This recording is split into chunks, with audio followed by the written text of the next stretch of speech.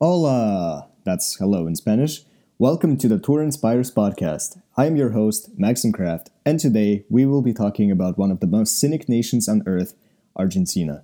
Located in the south of South America, Argentina has been inhabited by people since the Paleolithic period. During the pre-Columbian times, the land was occupied by the mighty Inca Empire until the Spanish colonization in the late 16th century. Argentina became the successor of the Spanish Rio de la Plata viceroyalty and gained full independence in 1861, after a war for independence in the early 19th century, followed by a prolonged civil conflict. After reorganizing as an independent state, Argentina has seen a long period of peace and prosperity, which encouraged multiple waves of European immigrants from Spain, Italy, and the Benelux nations. By the early 20th century, Argentina became the seventh wealthiest nation in the world. After the Great Depression, Argentina saw political instability and economic decline, which lasted throughout the 20th century and finally came to an end in 1983. Since then, Argentina has become a massive regional powerhouse with a booming economy, the second largest in South America, and increasing geopolitical importance. Argentina has the second highest Human Development Index in Latin America and was also the founding member of the United Nations, World Bank, World Trade Organization, Mercosur, Union of South American Nations, Community of Latin American and Caribbean States, and the Organization of Ibero-American States. Argentina's capital is, of course, the beautiful city of Buenos Aires, which is also the largest city in Argentina with a population of over 3 million people.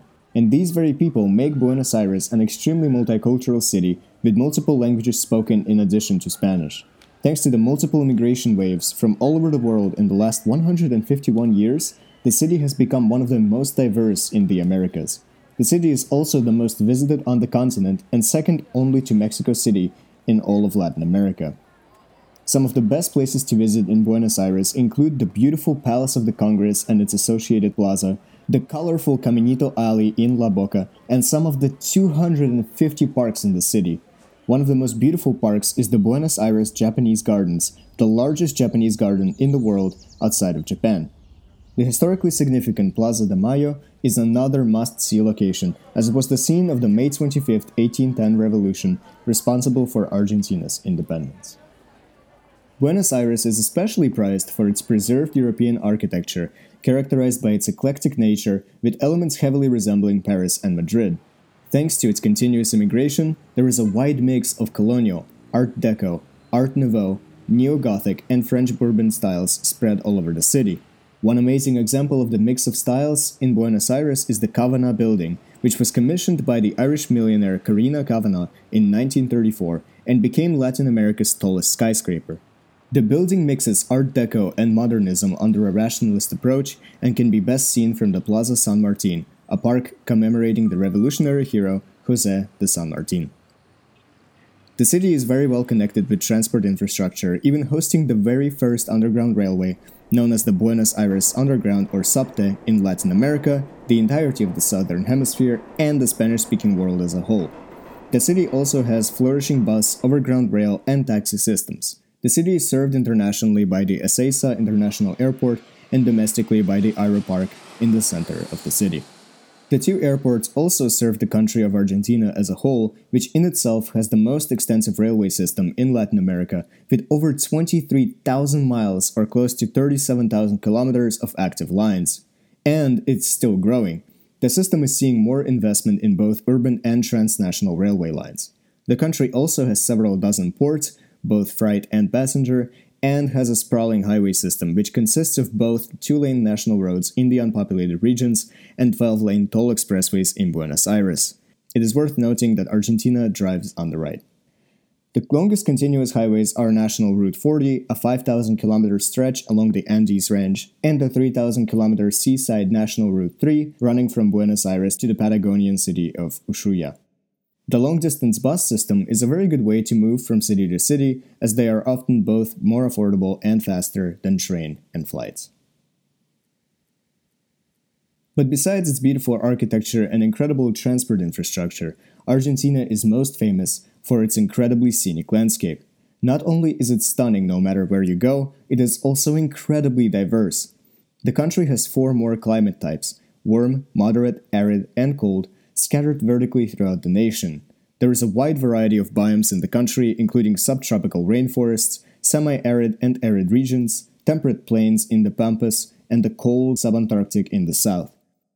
It is also worth mentioning that Argentina claims a portion of Antarctica to itself, though the claim is of course disputed because of the Antarctic Treaty. If you're interested in jungles and rainforests, make sure to visit the gorgeous Iguazu Falls. This is the largest waterfall in the world, split between the Argentinian province of Misiones and the Brazilian state of Parana. The Iguazu Falls stretch on for a whopping 1.67 miles or 2.7 kilometers. And as there are 2 international airports close by, you can fly directly to the area to visit this incredible natural phenomenon. The waterfall is in a national protected area known as the Iguazu National Park and can be reached using the ecological train. If you're more interested in exploring glaciers, absolutely visit the Glacier National Park.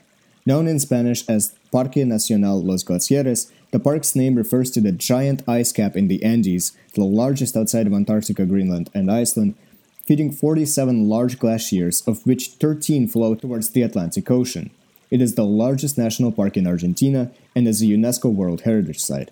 Some of the starting points for exploring the park include the village of El Calafate on the shore of Lake Argentino, a beautiful lake if you like winter landscapes, as well as the El Chaltén village in the north at the base of the Mount Fitzroy. The park is located in Patagonia, the namesake of Silicon Valley's most popular clothing brand, which also contains several other national parks that are perfect for exploring icy landscapes. But perhaps the most otherworldly site in Argentina is the Moon Valley, another UNESCO World Heritage Site famous for its incredible terrain, which is often compared to Martian and lunar landscapes. Officially known as Parque Provincial Ischigualasto, the park is consistent entirely of an arid land composed of cliffs, water-eroded badlands, and various wind-eroded rock formation like the Sphinx and the Mushroom.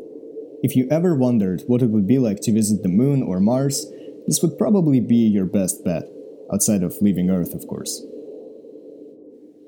And that concludes our Argentinian podcast. If you liked this episode, make sure to give us a like or rating on your platform of choice and subscribe to get new episodes every single week. All the cities and locations we mentioned in this episode were also featured on our Instagram page @officialtourapp, where we highlight the most scenic locations in the countries you vote for. And if you're excited to visit Argentina, feel free to download Tour on the iOS App Store for free and start planning your next trip today. Safe travels, Maxim Craft.